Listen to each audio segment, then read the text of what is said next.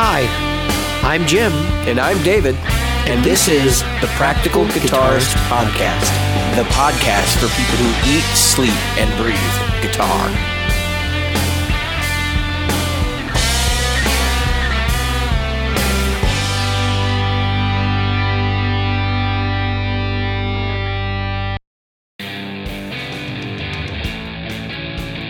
The Practical Guitarist Podcast is brought to you by Great Lakes Guitar Pickups.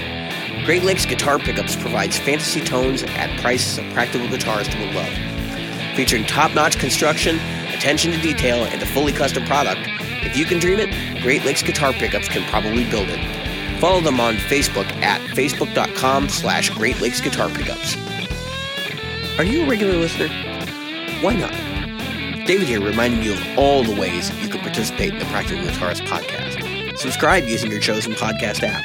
Review us on iTunes, Stitcher, iHeartRadio, or Google Play. Find our Facebook group at facebook.com/groups/practicalguitarist or on Twitter as @practguitarist. Support the show. Merchandise is available in our Threadless store at practicalguitaristpodcast.threadless.com. And donate to us via Patreon, available at patreon.com/practicalguitarist. Reach out to us directly via email at questions@practicalguitarist.com.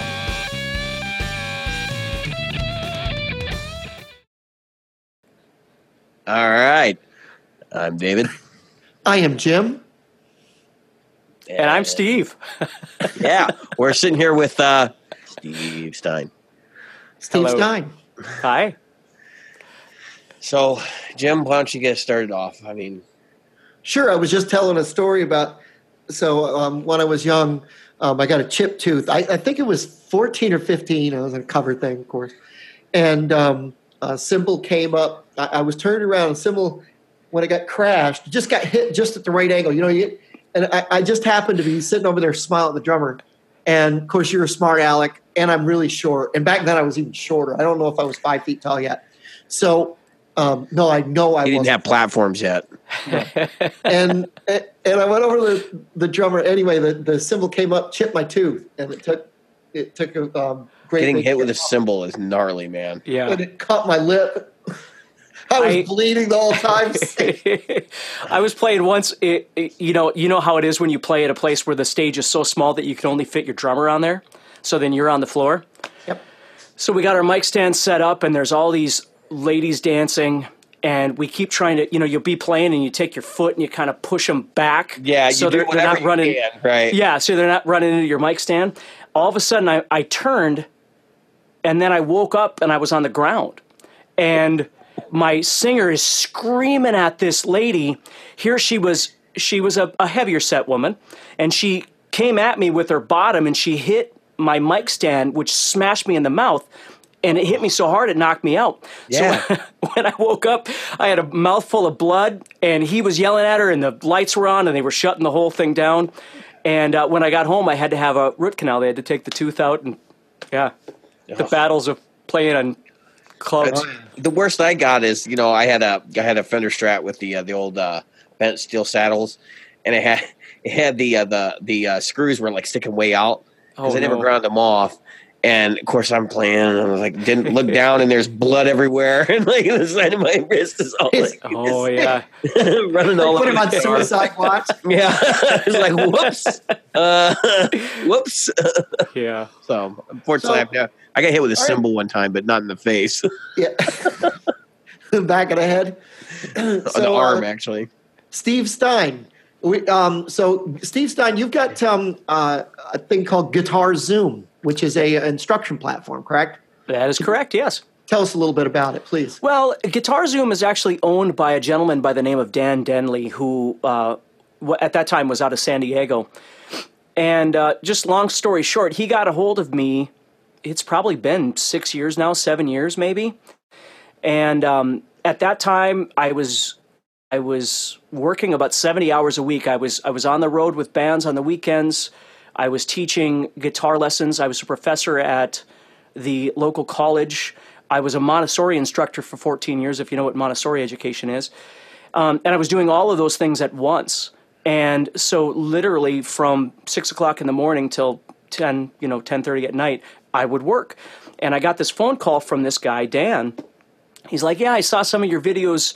And at this point, I had posted a couple of videos on YouTube and had no idea what I was doing.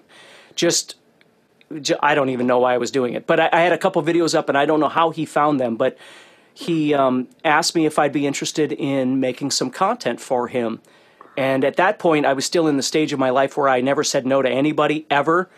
Every band that would ask you to play, And so I said, of course. And I started making content for him, and it slowly turned into a friendship. And ultimately, about 5 years ago now, I started working solely for him, and I quit everything else. And so now I just create content for Guitar Zoom, for social media, YouTube, all that sort of thing, and then travel and do seminars and all that kind of stuff. And that's what I do now. So very cool. Yeah. Yeah. So our Facebook page, I said, hey, does anybody want to ask you any questions?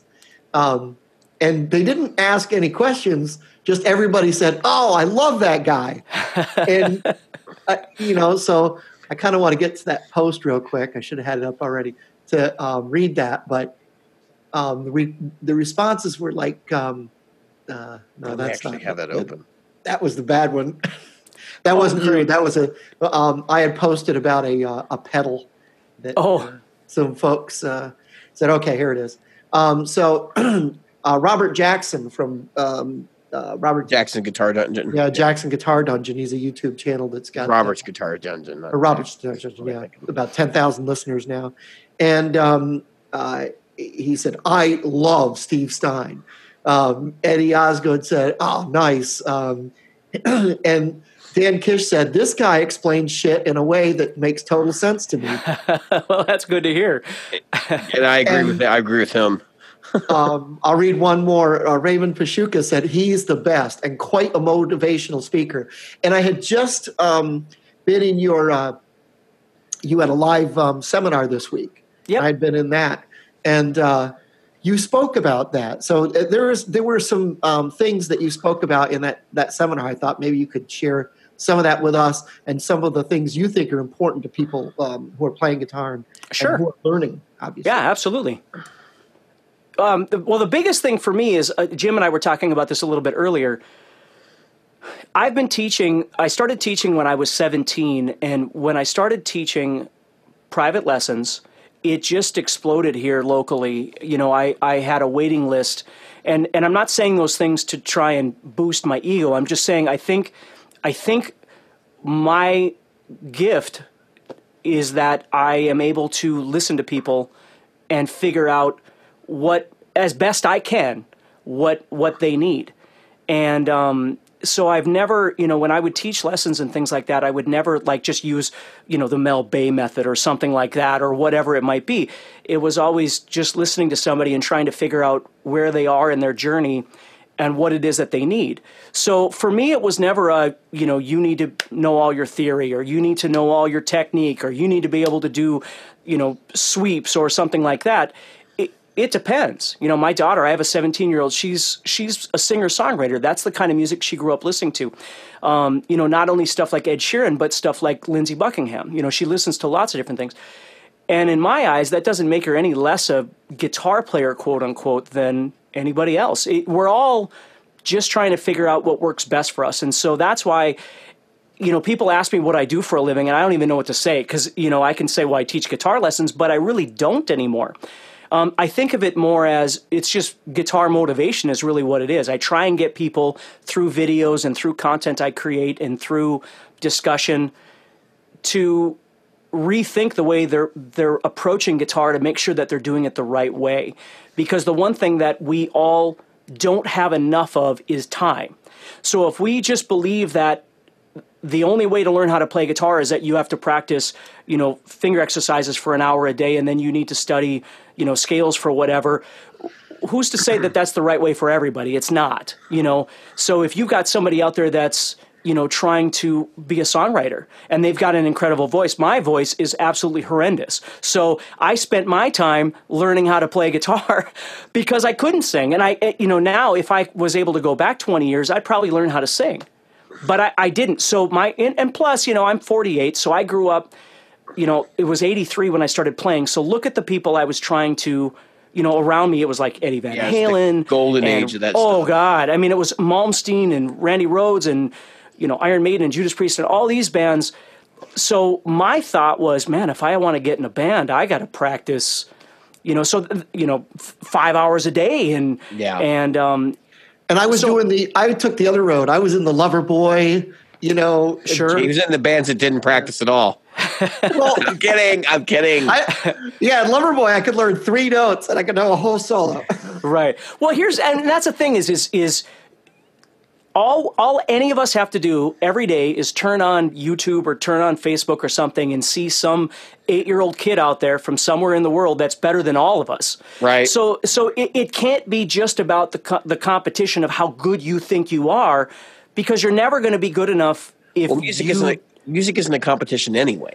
It is to get a job. Like if you're trying to get land some gig or whatever. Right. If you're just and the vast majority of players we've encountered are not professionals, and they don't really have any aspiration to be, because they understand that it's just a crowded market. Right. And you're right. And that's the thing is if you're using that competition in a positive way that makes you want to practice every day, that's fine. But if you're using it to beat yourself down every day, because we wake up every day and I think what it is we tell ourselves we need to be Stevie Ray Vaughan and Steve Vai and Yngwie Malmsteen and Joe Satriani at the same time. Those guys wake up every day and they're just them. That's all they do. Yeah. We don't spend enough time trying to find what we want. We're just trying to emulate what everybody else is, because we assume that that's what we're supposed to be doing. That's what I try and get people to understand. If that's your gig and it makes you happy, then that's great. But most of the time, it doesn't make people happy. It makes them pissed off. It makes them frustrated. Yeah. And so that's the goal is going, yeah, that's right. So let's figure out what does work for you and grow on that and make you a happier person. Maybe you could write songs. Nowadays, we can all write music in our homes. We can all release music on Spotify that nobody's going to listen to anyway, because like you said, the market's so crowded anyway. You're selling me. Do you do private lessons? I don't do private lessons, but this is why I more and more I'm doing more of these seminars where I'll go out for 2 or 3 days and meet people, and I did one last summer in Nashville. And what I did was I had SIR Studios come out and put up a full rig, lights, the whole thing. And everybody that attended, they had to get up on stage and play with each other. And some of the people were like, look, I can't do this. And I was like, no, you are going to do this. And that Sunday came around, and they were like in huddles trying to, okay, could you play bass on this song? But after everybody got it out of their system, they couldn't stop playing. Because the competition wasn't there. They were just enjoying the ride. Right. We had to shut it down at 3:00 because it was the Grand Ole Opry, the hotel out there. Okay. Opryland, I think it is. And they told us to shut down at 3. Nobody wanted to shut down because everybody was having so much fun. That's the way it's supposed to be, in my opinion. Awesome. Yeah, I definitely agree with you there. I tend to fall into the – sorry, Jim, I didn't mean to interrupt. I tend to fall into that other category of people. It's like, yeah, I can play a lot of the stuff that, like of those artists you mentioned. I can play a lot of the stuff, but then there's some things I'm just like, I'm never going to be able to do this. Like, I just can't, and I don't have the time to devote to it. But, I should probably stop and think to myself, like, look, I'm 75% of the way there. That's farther than most people get. Right. And look at what I can do with what I have. And start using the tools that are available to me, which brings us into the Year of No Gear as well, which is something that Jim may have mentioned to you or may not have mentioned. No, I didn't. So what we're trying to do is, I'm not very good at it because 3 weeks after we started, I bought that SG right there. But we're trying to do a year where we don't buy any new gear, and we're trying to use what we have. You use what you have and use it better. I noticed you play a gem. Mm-hmm. Why would I talk about that? How long have you been playing your gem? Because David's been looking at them. Sure. The gem I bought when I was 17. I bought my first gem. It was my senior year in high school, and a buddy of mine and they had just come out because they came out in 1987. Right. And one of the local guitar stores had a pink one and a green one. And we didn't even – guys, I'm the same as you. Well, I think – when I was growing up, first of all, I grew up in a very poor family, so we didn't have money. My parents didn't buy me a bunch of guitars and things like that. Right. I had cheap guitars, and our plan was, as pathetic as this is, we were going to buy these guitars, and then we were going to graduate from school early, which we both did, and we were going to move out to LA and try and make something happen. So we both buy these guitars, these gems, and then we don't move.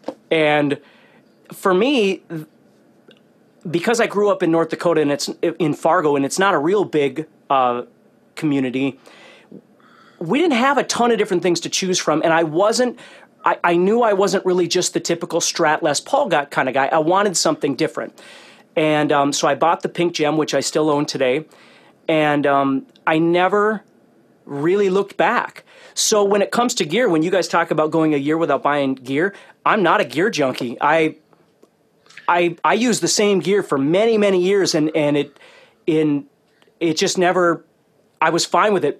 Here's what I tell people is, for me, the best way this worked was I found this gem, and it just fit me. It plays really well, and I now own like 7 of them.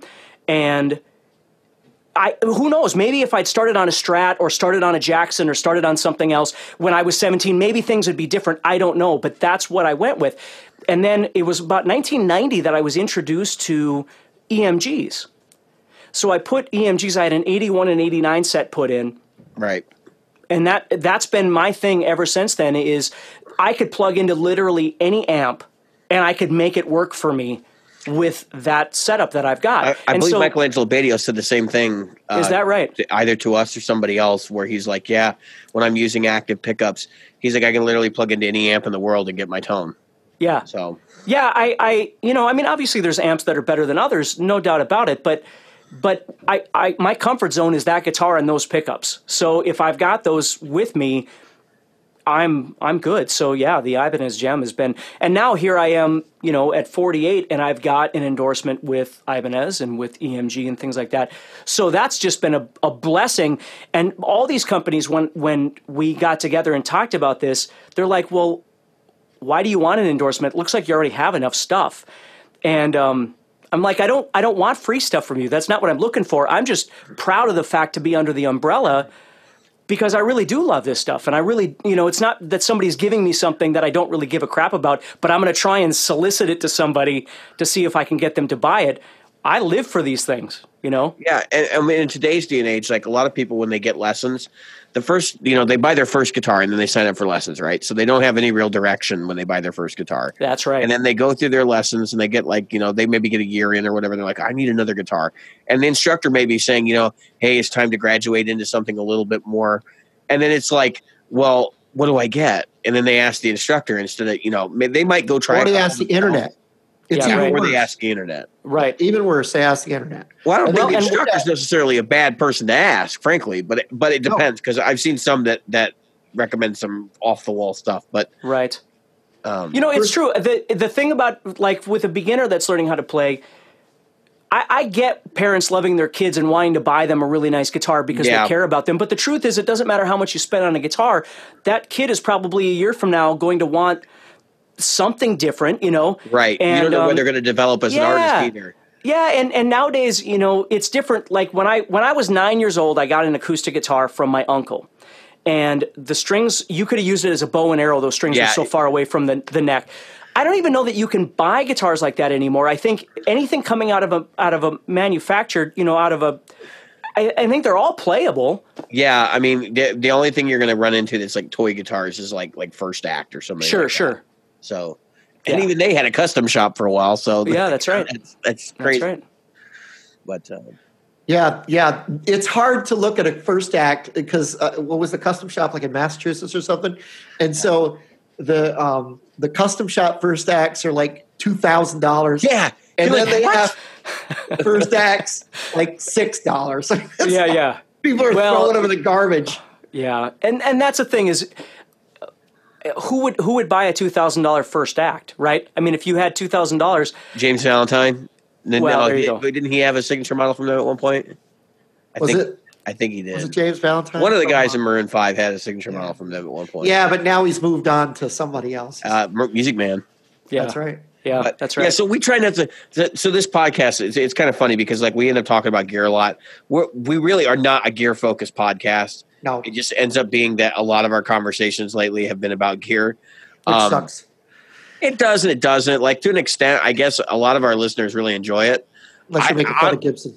You know, I don't know if you've seen the meme that goes around where it's, you know, Jimi Hendrix or whatever, and it's like, you don't need more pedals, you need more practice. Right. You know, and I kind of feel like for a lot of people, gear holds them back from actually really working hard on the instrument because they spend time doing other things. You're right. And the other thing is that people always, like I used to find this with students a lot, people love to talk about ideas, you know. Right. Well, you know, if you were to do, and I'm always like, I get that, so now do it. Like instead of just talking about it, here for me is the same way. I used a Line 6, the spider valve, the 212, the Bogner. Yeah, that's the only spider I would ever even think about. Yeah, and you know, it worked great for many years on the road, and it was you know, I used to run 4 412s, and then it was 2 412s, and then, you know, as you get older, you're like, screw that, I just want something that's really easy. Give me like a 1x12, it's fine. Yeah, now I'm down to my, that's the thing is, I don't know, this technology nowadays has gotten so crazy. I just did a review for Positive Grid on the new release of the Bias Effects Universal app. Yeah.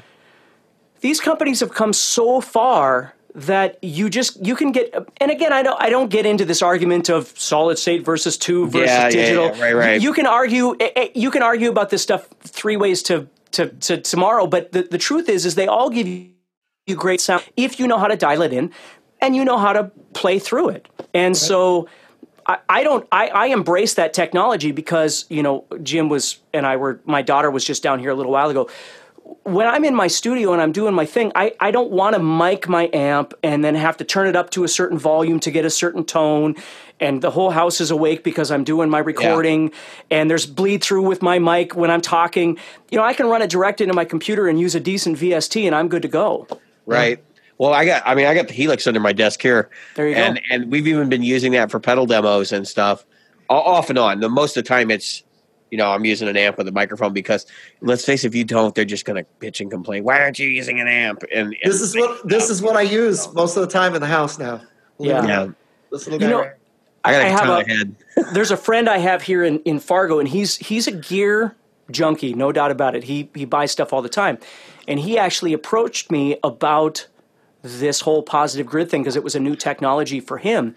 And he's like, you know, at some point, the guys that do all the repairs here locally, they're not going to be around anymore because the technology is changing. You know, those guys that used to repair all really those hard amps. To get, that kind of level. I don't know. I would never say one's better than the other. That's not the position I take with anything with this sort of stuff. But I'm cool with it all. You know, I've got some incredible tube amps that I love to play live. And I've got an orange solid state that I love to play. And like I said, when I'm in my studio here, you know, you guys, I'm sure you're familiar with the Big Sky. The Big Sky by Strymon has got that cabinet emulation button on the back. Yep. Have you ever played through that? No, I have not, but I know people who have, and they love it. It sounds great. Yeah. It sounds. I use cabinet emulation, all kinds of stuff all the time. That's right. I live in a condo, so I really don't have an option. Well, like my Hughes and Kettner here's got cab emulation as well, you know. Yep. But to be able to plug into, I've got a Strymon Riverside that I can then run into my Timeline and run into my Big Sky, and I can use that for recording. Just my foot pedals, nothing else. Mm-hmm. Yeah, I'm using the Amp 1 from. It's great. Blue Guitar. Yeah. That's what I'm using now. Yeah. And it is great. You want to talk about practical. Yeah. I talked to him last year, or this past summer at GearFest. He was there. So you were there too? Yeah. Because that's where I met Thomas. So. What a great guy. Yeah. We had him on the show. Yeah, is that right? Yeah, he's phoned in from Germany. Very good episode. Yeah. He's a cool guy. Yeah, that's where I met Neil or Tim Pierce. You guys probably know who Tim Pierce is. I didn't see him there, but you know, I was in a YouTube seminar with these other three younger guys, two younger guys and a younger gal, and Tim was in there. And I left about that 20 minutes. Because that's the one that had everybody lined up out around the block. Yeah, that's right. And So- I was in there, and then I left about 20 minutes early because I needed to go talk to Tommy over at EMG and stuff like that, because it was at the end of the day. They were Right. I wanted to talk to everybody before they left. Right before they break down, you know. That's right. And I'm walking back in the building, and somebody goes, "Hey, did Tim find you?" I go, "Tim who?" And he goes, "Tim Pierce." I go, "Why would Tim Pierce be looking for me?" He goes, "I don't know. Tim is looking for you." So I'm running around crazy trying to find Tim. I'm like, Tim Pierce wants to talk to me? So I found Tim, and we got together, and we've just been hanging out since then. So Very cool. Yeah, super cool guy. Just being able to, you know, go into that kind of event. Like, I hope you go next year, because I will be there. Jim and I'll both be there. Yeah, we're Very going. cool. So, yeah, it's super cool to be able to walk around and just like run into people, like, you know. Yeah, for Glenn those of you Fricker that and might all be, those guys. that's right. For those of you listening that always wished that you could go to NAMM, go to GearFest. Yeah. I telling think you. GearFest is a better event for the general public. I mean, I go to NAMM every Parking? year too, but GearFest is so much for the people. Yeah, exactly. Plus, Like, it's they in the take middle care of the country. Yeah, and you Well- can buy stuff. NAMM is Yeah, at you can buy stuff, exactly. Summer You can NAMM buy is in stuff at Nashville, NAMM, but Jim. it's well, Summer NAMM is. We were talking Yeah, about Summer NAMM. But that's, if you were going to do a competing event, it would be Summer NAMM, because it's like the next week. Yeah, it's the next week. That's right. Yeah. Yep. Yeah. So I've got to ask you. So when I was Googling you earlier this week, because I wanted to see if you had any endorsements and stuff, I found you have a GHS endorsement. I do. You're I a do. GHS user? Same thing. I've used GHS ever since I was a kid. I And used it for a while. yeah, I've gone to different, I've tried Ernie Ball, and I've tried D'Addario, and I've tried different things, and I always wind up coming back to the Boomers. And it's just this weird thing, because I don't notice a night and day difference with the kind of tones that I get and the feel that I get off my gems. I don't switch and go, oh my God, this is a revelation to me. I'll try something else and go, yeah, it's fine. And then I wind up, picks were the same way until I tried these. I was introduced to these things. They're Hawk picks out of the UK. And up until then, I was using the small Petrucci's, the Jazz 3 Petrucci's. Right. And I really dug those. And then I got these Hawk picks, and I'm a small guy. I'm only 5'2", with heels on. And and the Hawk pick was there you go. And the Hawk pick was a little bit wider, a little bit bigger than those, and I wasn't sure if I'd like it, and I wound up just falling in love with those things. But I still love. I think Dunlop's got some amazing picks too, but Yeah. it has more to do with the feel than it does with the sound. Like, again, I don't use a pick and go, wow, that sounds so drastically different. It more has to do with the way it moves across the strings, I think, for me. Yeah, well, if you're just going to talk about picks for a minute, I mean, like, I found that just thickness has more to do with the sound of the pick Yes. than the actual material, with two exceptions. So there's this brand called Cool Picks, and if you drop those things on a table, they bring out like a tuning fork. I've never seen anything like it in my life. Interesting. But they're so soft that if you're an acoustic player and you like play a set, you'll need 3 picks to get through the set. Oh, sure. I mean, it's just insane. But Dust is going. I mean, it'll take a $400 Looks like acoustic. you're pick. It's not refinishing a house. $1,000. I mean, yeah. so just interesting things. And then like I'm actually using V-Pick, but it's only because they're the only people I found that make the shape that I want. Oh, sure. So Yeah, I use the Petrucci and the Eric Johnson. The Eric Johnson ones are red. It's the same thing, really. Yep. Honestly, I can't tell the difference between the two in feel, texture, nothing. But Have you tried the newer Petrucci's? I think they're newer. They're the red ones, the Majestic or whatever. I don't even they forget. just came out. Yeah. I have a bag of them here. Those are I pretty haven't cool. opened them yet. Yeah, those are pretty cool. So I like those. So you're playing gems. Like, I'm assuming you came from kind of a more shred background, right? That is correct. Yeah. I told him you were the shredder guy. You are. You're the shredder guy, even though shred sucks. I like Did more. you see that? That was one of our that was- episodes. that was me. I did see that. Shred sucks. I came up with that episode title. That was me. That's Clickbait. one of our highest rated episodes, believe it or not. Oh, Yeah, I bet. I believe the bet. description actually says clickbait. But anyway, so I mean, I'm a shred guy. Like I like a lot of the really complicated technical music, and I'm kind of closeted about it because every time you say anything to anybody, you're like, "Oh, I like Steve Vai." They look at you like they're insane. Like you're insane. Yeah. Why would you like Steve Vai? You know, it's like, well, I for one thing, I started out my whole guitar journey like listening to Led Zeppelin and Jimi Hendrix, all that stuff, and then I found Frank Zappa. Right. And so the whole Zappa thing is like, well, who is Zappa's contemporaries? Right. And the next step is Steve Vai. Right. So, I mean, like, I get it. I get the whole thing. Do you feel like you ever catch hell for, being schooled in technique? Because that's essentially what I look at shred as, is like, okay, so I can do these different techniques. It doesn't necessarily mean you don't play with feel. People want to slam it because there are some people that do it that don't have all those other pieces. You know what I mean? Well, the thing of it is you're right.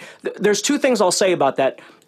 I think there's a new wave of players that even if they are technique based, they slam guys like Steve Vai because there's a new school. There's a whole new school of players like Guthrie and all these guys. Right. Yeah. So those guys are the old school. Like everybody loves to bash Metallica or bash Lars or whatever. Sure. This is the new movement of these younger guys, and I don't know, that whole thing. But the second part of that is the shred or not to shred thing in general. And I think you're right.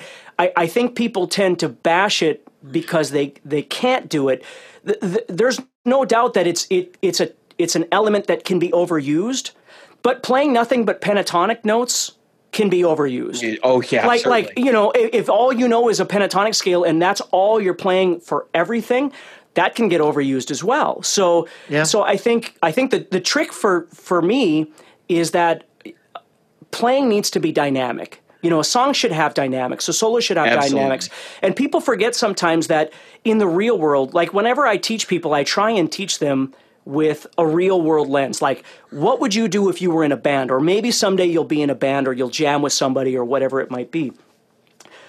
We don't always have the liberty of playing along with jam tracks for 7 minutes when you're on stage. You get to solo for 9 seconds. Yeah, so it has to be concise. You got to make something good for that amount of time that fits the situation that you're in. When you're jamming over things, for 7 minutes, it's hard. I don't care how good. I don't care if you're Eddie Van Halen. It's hard to fill 7 minutes with creative jamming, and shredding is one of those elements that helps to build tension, and it builds this energy, and then you can bring it somewhere else. And so I always think like, you have someone like Yngwie Malmsteen, for instance, who... Yeah, I saw him last night, by the way. Oh, how was he? Well, so the first 3 songs are typical, like you could tell he wasn't warmed up. Yeah. And then it kicked into high gear, and it was just like mind-blowing. Yeah. From that moment on. But so... Right. Anyway, not to interrupt. Oh, no. That's and that's the thing is a guy like that, he is all about full on. That's his thing it's all pedal about. To the metal. Yeah, that's right. There's nothing wrong with that. If you don't like it, then just don't listen to it. If you don't want to play like that, then don't play like that. I'm so glad to hear you say that, because like that's exactly my whole take on this. Like so I started out and it was like actively trying to place like some of the stuff that these guys were putting out, and I had enough chops that I could get probably 50% of the way there years ago. Mm-hmm. And I'm probably 75% of the way there now, and I'm actively pursuing it again. But I took like a 5 or 6 year hiatus because I was like, every time I do this, somebody bitches and they're like, "Oh, well, you're not doing this right, or you're not doing that right," and I just didn't do it. But then at the same time, it's like, well, they don't know how to do it either. So, well, that's okay. So you've tapped onto something that kind of describes our society in general right now. Is everybody is more than willing to bash somebody else for something that they're working on or that they believe in or whatever it might be, versus looking at themselves and going, okay, so what is it? This goes back to what I said when we first started talking. Figure out your journey and be happy with it. Why do you care what I use? Why do you care if I use a gem? Why do you care if I use EMGs? Why do you care if I, wear a tank top? None of it affects you at all if you don't. But we live in a world of a keyboard warrior where everybody can have this negative opinion. And the beauty of it is what I have found. I've got the max amount of followers that you can have on Facebook, and I tapped onto this about 2 months ago, where if I get in and I see a thread and somebody on there is being that person, I just block them. Even if they're not friends, even if I'll never know this guy, I just block everything. So all of a sudden my Facebook feed is just really good. It's really fine. I don't have time. I'm getting too damn old to be dealing with people's negativity and complaining about everything that's going on. And this goes back to what Jim said. I think it was Jim. Practice. Just go back to practicing. Like, what is it that you want? Stop worrying about what everybody else is doing and figure out what you need and just spend some time practicing. Yeah, and I think the struggle that a lot of people face in that situation is they kind of want to back off and say, what do I really need to know? And I think that journey for a lot of people is really, really difficult because they're not really sure what they want to do with guitar.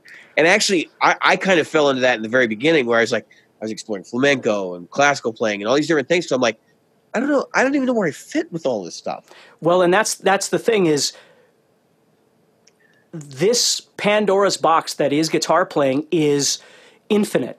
Yeah. There's no way that you're going to get whatever it is you're trying to get. You're never going to get on the top of the hill and go, oh, here it is, and then you die. Like you never get there. Yeah. Because there's so many things. And that's the good and bad of YouTube, of course. The good is that you have all this free content. The bad is that if you don't have some semblance of understanding your journey, it's really confusing because there's just all this information out there. Yes. And if you don't tap into something that makes sense to you, this is why I create guitar courses. You don't have to buy it. I mean, if you're not interested, it's no big deal. But the hope is that if you do buy it, it's giving you an explanation that you can understand. Yeah, that goes from point A to point B. I have enough stuff out there between the Guitar Zoom YouTube channel and the Steve Stine. I probably have 1,000 videos between the two of them. Yeah. You have like 400 on the Steve Stine account, I think. Yeah, and I think I've got 500 and some or something over on the Guitar Zoom one.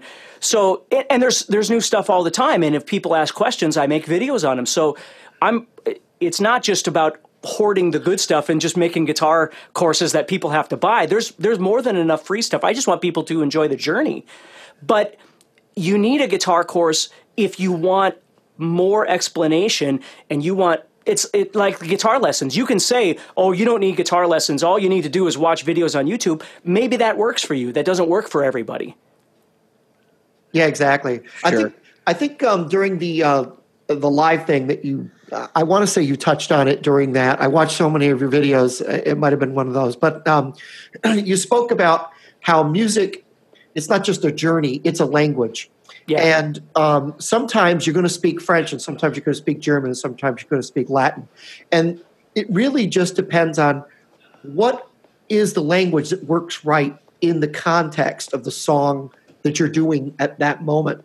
And just because I'll never learn a certain language. I'll never learn every language in the world. So it's not realistic for me to expect to be able to learn to play every style in the world.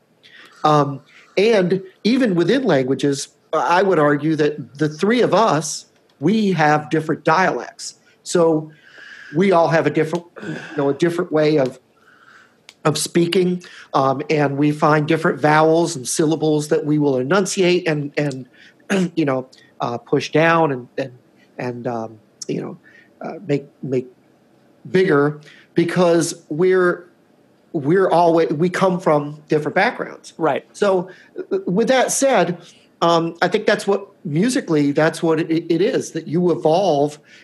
Like I was telling you before we got started, I learn songs. I try to learn a whole solo when I'm doing a cover. I'll learn a solo and then I'll break it down. But I break it down by sentence. Then when I have it, I go, okay, now how would Jim play it? Right. Because if I got lost, can you imagine giving a memorized speech in the moment every time you go to say anything, right? Right. And then you forget the words. Then all of a sudden you don't know where to come from. I know as a singer, I forget the words, and then I go, "Oh shit, I got to come up with something on the spot." And so I'll just I'll literally mumble, or I'll use the James Hetfield, and then I'll come back to what I was doing. Right. Well, I'll tell you this. One thing up to the end of it. Yeah. One thing I think is interesting is it seems like everybody. Not everybody, but a lot of people believe that the be-all, end-all of guitar playing is improvisation. Like, that's what you have to learn how to do. You've got to be able to improvise. there are a lot of players out there. You're not going to go up to Neil Young and go, hey, let's do a jam. Now, he's going to jam with you, but you guys have heard Neil Young's jam. It's not an Eddie Van Halen jam, and I'm not saying it's good or bad. I'm just saying it's a different kind of thing altogether. And so one thing that we have to understand is, like when people would take lessons from me, especially adults, the first thing that comes out of their mouth is, well, I don't want to play in a band or anything. Why do you say that? Are you sure? No, you don't know what you want. That's right. And to be honest, if you've never played with other people, it's one of the greatest experiences ever. Right. Making music with other people is a really cool thing. Whether it's in your basement or whether it's in front of 20 people or whether it's in front of 2,000 people, it's a really cool thing if you've never done it before. And so one thing that you've got to learn to do, if you stop telling yourself that you're never going to play with anybody else, because if you keep telling yourself that, okay, well then the parameters change, right? Because you are a king or a queen in your room when you're jamming. You're as good as you'll ever be when you're by yourself. And that's why students will always say, well, you make me nervous, and so I do this better at home when I'm alone. Well, of course you do, because there's no pressure. Right. When you're pressure around, is part of being a musician too. That's right. And so I always tell people who you really are is when you're nervous. Like, that's who you really are, because that's what people see. That's what people hear. Right. That's the person that you are, not the person when you're by yourself. So the trick is do you, for any of us that have written songs or performed in bands that do cover songs or whatever, you have to play this game of how much of the song do you want to learn note for note versus how much of it do you want to improvise. And neither one is right or wrong. I'll give you guys an example. When I used to play in this band for many years, and we used to do Turn Up the Radio by Autograph, which is a really fun solo to play. Yes, it is. And for some reason, I just never took the time to really figure out what was going on underneath the chord progression underneath, which it's Mixolydian. And I broke a string, so I'm in front of this audience and I'm playing. I broke a string, and I go to solo over the top of it. And we were a three-piece, and both the other guys are looking at me going, because I was completely in the wrong key. I got nervous. I freaked out because I didn't do my homework. I wasn't prepared for what was coming. If something went wrong, and then I went home that night and went, that ain't never happening again. So, and then you really learned the solo. That's right. Well, and I knew the chord progression underneath, because if that had happened again, I would be able to jam and still get my way through it. Now, how many times have you, I can admit that I've done this, how many times have you played a solo and you don't know what the chords are while while you're playing? Many times. Many times. Most of the time when I do it. Yeah. I mean, it's all circumstantial. No one knows. Yeah, that's right. Yeah, exactly. Yeah. But as Jim and I were talking about before we went live, that's something that I've learned to really appreciate in the last 10 years or so. I grew up being a shredder, and I grew up playing metal. And so for me, my way of thinking was linear, Yngwie Malmsteen moving across the fretboard, the horizontal way. And it was all about flash and speed. Right. And then I started getting into, bands like Toto and Journey and things like that. And all of a sudden, there was an entire, before it, the chords never made sense, because if you were playing Slayer, it didn't matter anyway. You're in E, and you're just tuned down, but you're just jamming in that scale. Yeah, it's riff based and not so much chord. Now all of a sudden you're trying to solo over this thing by Journey. You've got to respond to these chords. This is where melody comes in. This is where phrasing comes in. Yeah. And I didn't know a lot about that. 10, 15 years ago is when I really started first trying to kind of learn about this stuff. And now I just love that kind of stuff. As these chords are coming up, what am I going to do next? How am I going to respond to this thing? So it requires more of my brain, and it requires more interaction with the music than just trying to play fast across the fretboard. And I'm not dogging that. Metal will always be my first love, but and I'm sure you've run into people like who I hate to say it, or like me, who everything they do on the guitar is guttural. Like they can hear the chord progression, they don't know what those chords are, but as long as they know what the key is, or they have good ears, they they go for it and they can do it. I mean, that's, I tell you what though. I teach, I have a guitar course that's on Caged, the Caged chord system. Right. Okay. I look at Caged differently than other people do, because I don't think of Caged in terms of like a pentatonic shape or something like that. Right.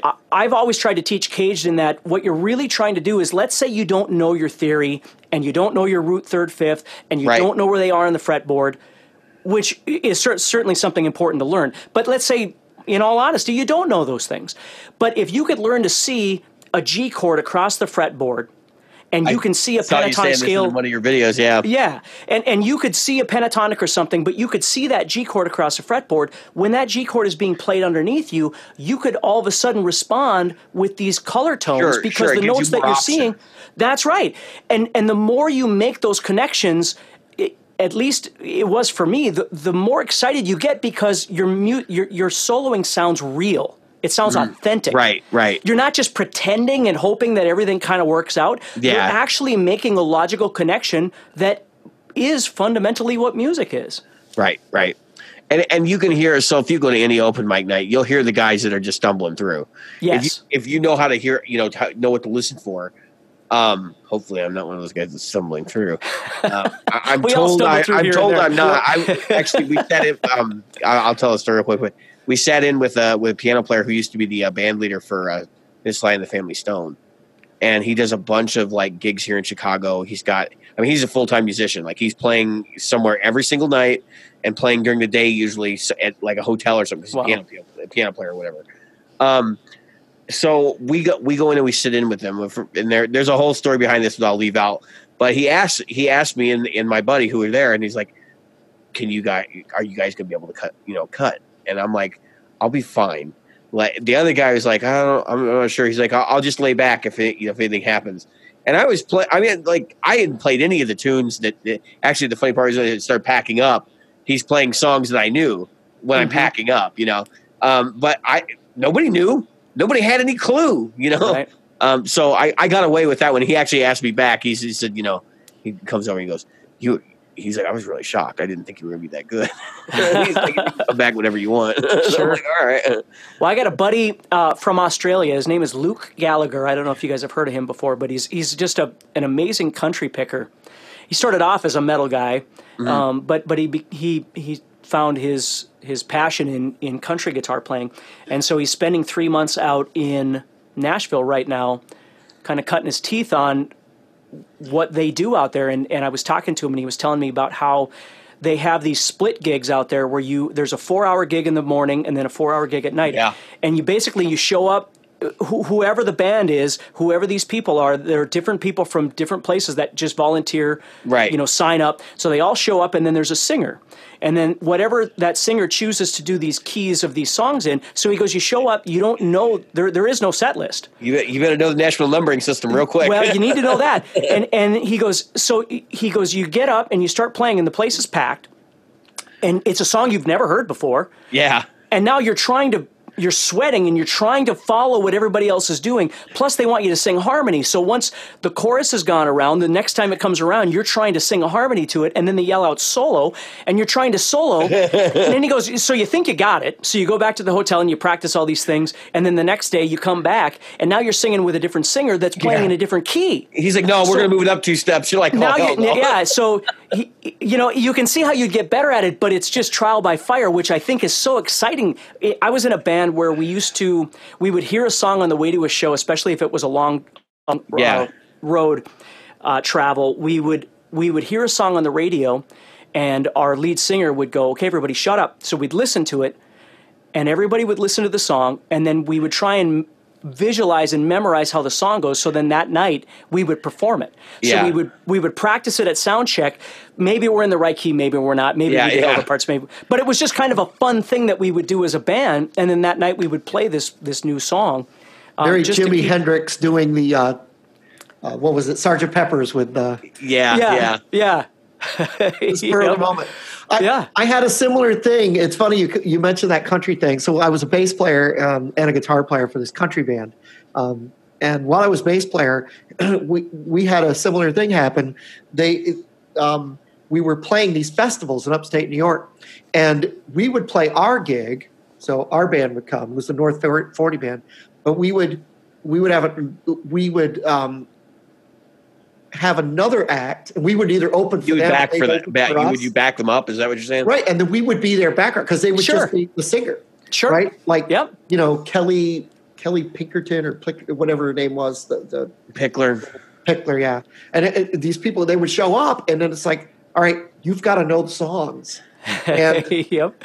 it was like, here's your music that you may or may not play, and then okay, I think, and then you would show up, and they would just, and if you didn't know it, they would hand you a list and go, okay, this is what we're going to do. And it was these girls and a couple guys, mostly women, that were there. And I can remember afterwards, it was just funny because afterwards we had these autograph signings, and the girls were signing autographs, and they were like, yeah, the band has to sign autographs too. And I was signing autographs, and I don't know why. I'm not in your album. I thought, yeah, Right. sure, I'll sign the autograph. Right. never met you before in my life. Yeah. But, Well, I was on tour with my buddy from Grim Reaper, Steve Grimmett, who's the lead singer for Grim Reaper. He was the best man at my wedding. And so they toured over here in America, and I was the guitar player for them because their normal guitar player had stuff going on in the UK. Mm-hmm. Same thing. You get done with a show, and then they're all signing autographs. You're like, I don't want to sign that. I'm not on that album. not really this dude. I'm just here enjoying the tour is all. So under that guy's name, you write down. Yeah. Hired gun. Yeah. But all this stuff we're talking about, guys, this isn't harmonic minor.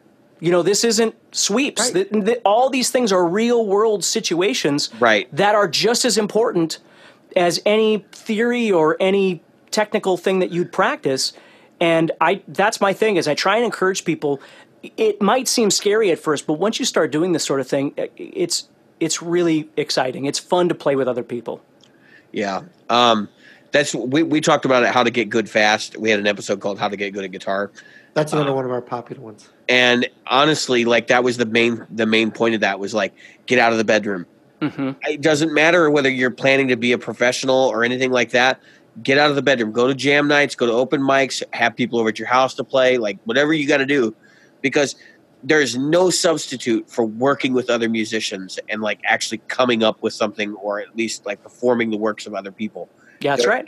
There's a lot of mental aptitude that has to go on in order for that to happen. That's right. So unless you've exposed yourself to that, you could be the most technical guitar player in the world. If you can't swing with the guy that's sitting next to you, there's a problem. That's right. So, yeah, no, you're absolutely right. There's timing, there's groove.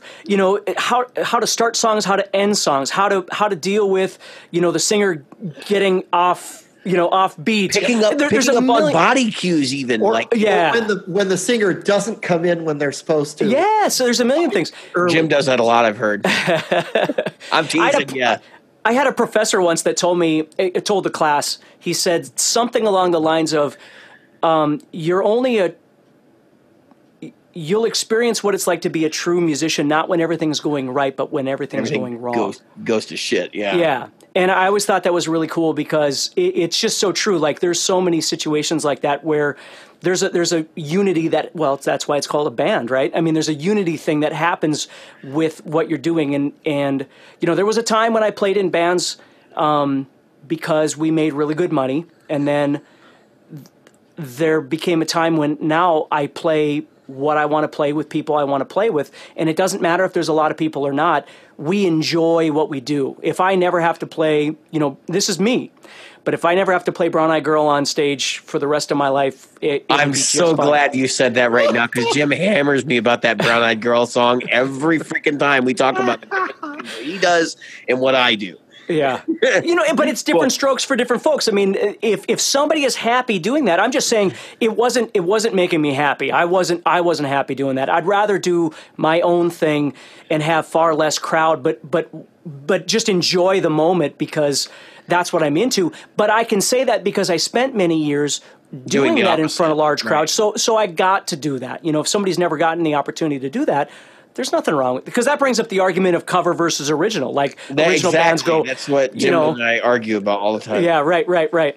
Yeah, he's more original, I'm more cover. Sure. To be honest, I don't care what you do, Jim. I really don't, as long as it makes you happy. It's like the Donnie and Marie thing. He's a little bit rock and roll, I'm a little bit country. So I'm in a band, right? I don't know if you've ever played guitar on Boogie Oogie Oogie, but let's just say that there's not a whole lot going on there. So I have to ask you, before we let you go, because I know the hour's coming up, I don't want to take up too much of your time. In the GHS thing, it says you've co-written songs with Rick Springfield, Brian May, Julian Lennon, Benjamin Orr. That's the Cars, right? Yes. And many others. Yes. Okay. This came from, there was a guy out of Nashville, and his name was Dave, and I don't remember his last name. I lost touch with him about 4 years ago. But he was friends with all these guys. So he first contacted me, and this was a social media thing. He contacted me about this Benjamin Orr tune that his wife had, that Ben had written the bass line to and had written the vocals to and recorded them, but it didn't have any other parts on it. So he sent me the raw tracks of Ben's voice and the bass line, and it had a drum track on there. And then asked me, he would send me charts, and then he would ask me if I would play the guitar part over it. And it was very, very surreal. Now, he never released them, and I don't know whatever happened to the guy, unfortunately. The Brian May one, Brian only did the solo on it. So when I first did the guitar parts to it, this Dave guy had a singer, and I can't remember his name either. He's an actor. But he does singing, and he had sent me the stuff, and he sent me the guitar track, and he said, "Yeah, Brian May is going to be doing the guitar solo," and I'm like, "Okay, maybe, you know." Yeah. But I did the guitar part, and then he sent me the track, and it had Brian May. If it wasn't Brian May, it was somebody that sounded exactly like Brian May. Yeah. And it was crazy. And then there was one that they were doing, Rick Springfield had written for the NFL. Now, this was about 7 years ago, maybe even longer.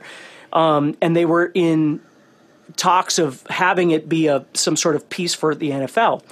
And same thing, guitar, vocal of Rick. And then I came in and did like this little kind of vamp over the top of it.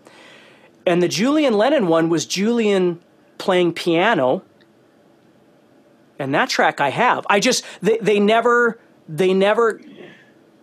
saw the light of day, and I've never been able to play them for anybody other than, close friends, because I don't know what kind of trouble I could get in, and I don't know who owns the rights to them or anything like that. That story's not an uncommon one. I mean, there was a guy that sang for Van Halen before Gary Cherone.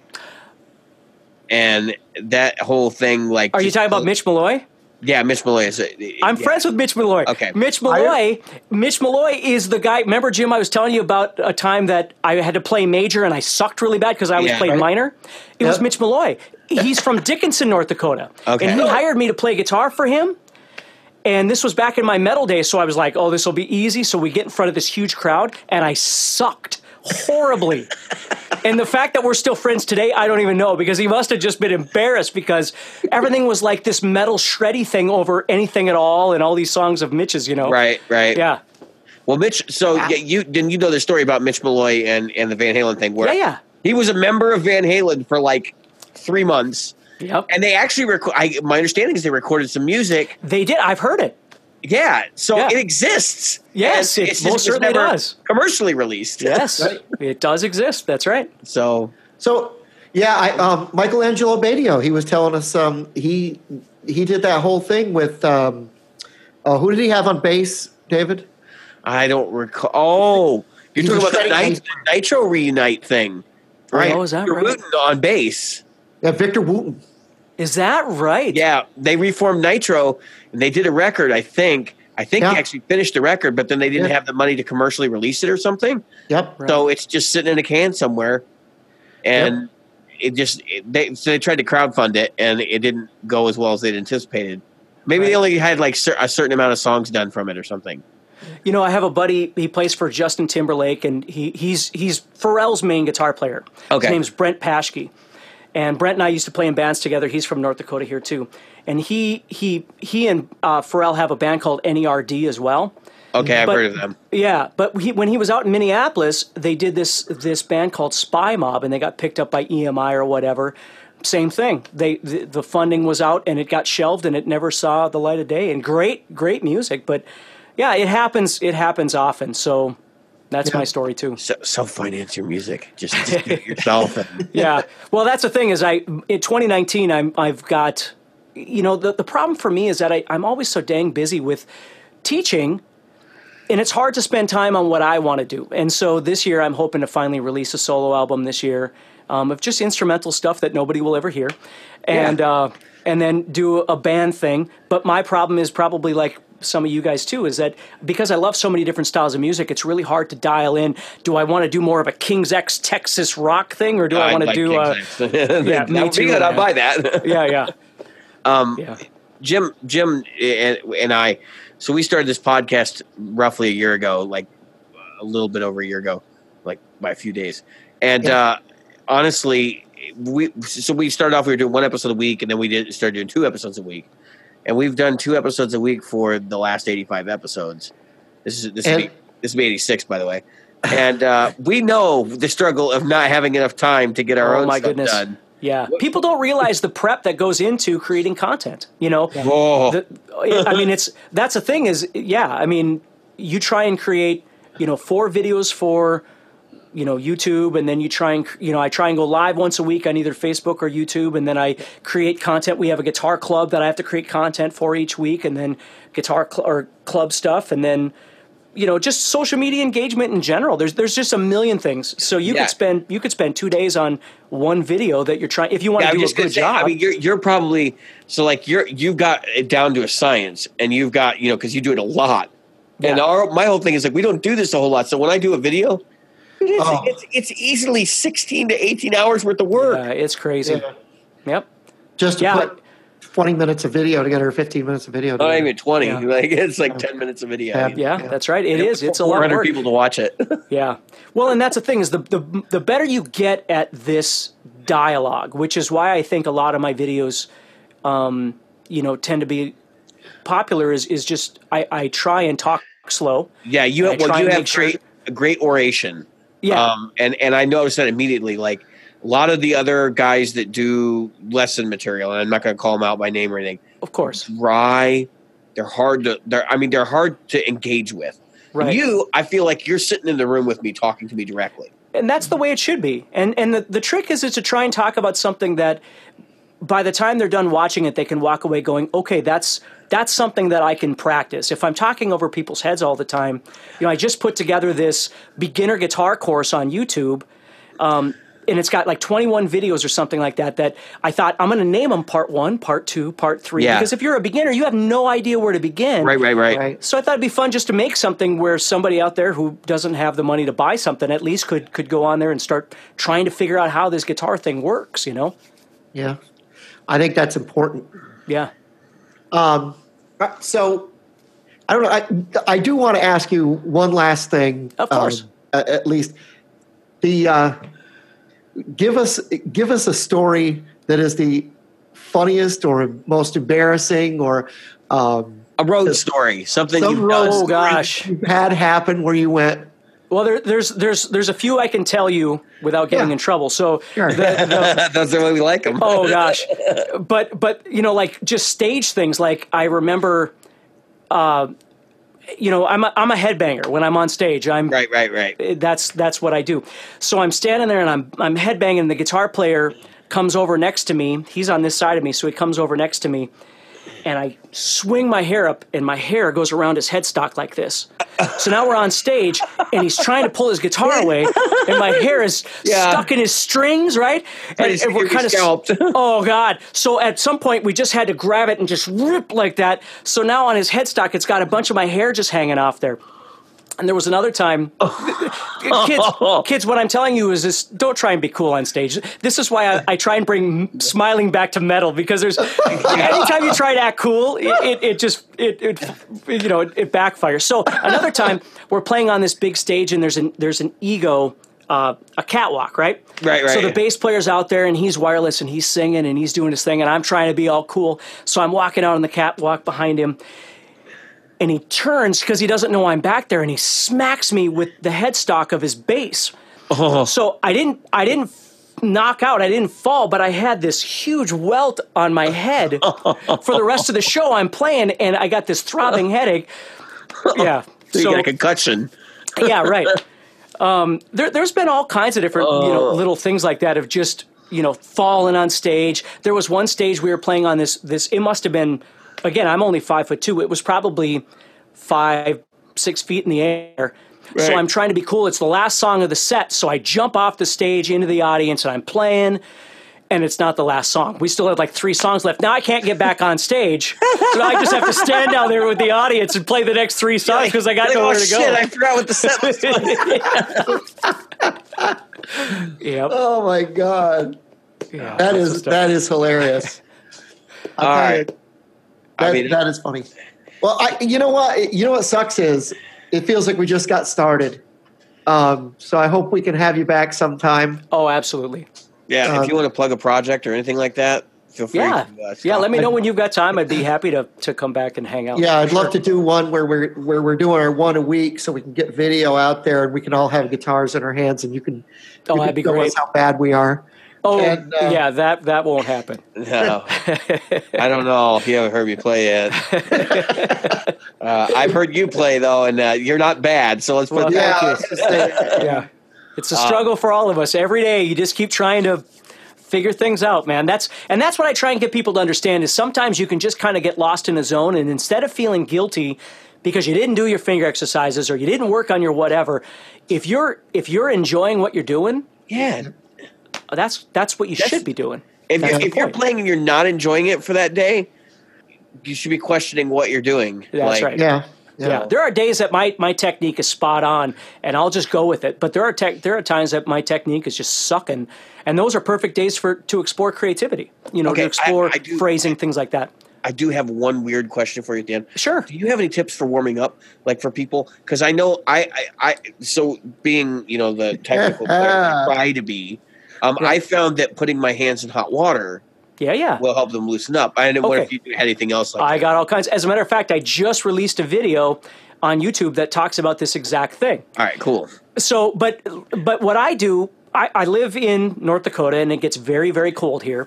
And I've got, arthritis in my hands and it's, so what I do, I have to do what's called a pre-practice before I do my regular practice. Right. I have to warm up. If I just try and grab the guitar and play, cold, for the day, it's not going to work. So what I do is exactly what you just said. The first thing I do when I wake up, I get my daughter up for school, and then I'll do stretches where I'll stretch out my hands and all that kind of stuff. I'll run them under warm water. I'll run my forearms under warm water, that sort of thing.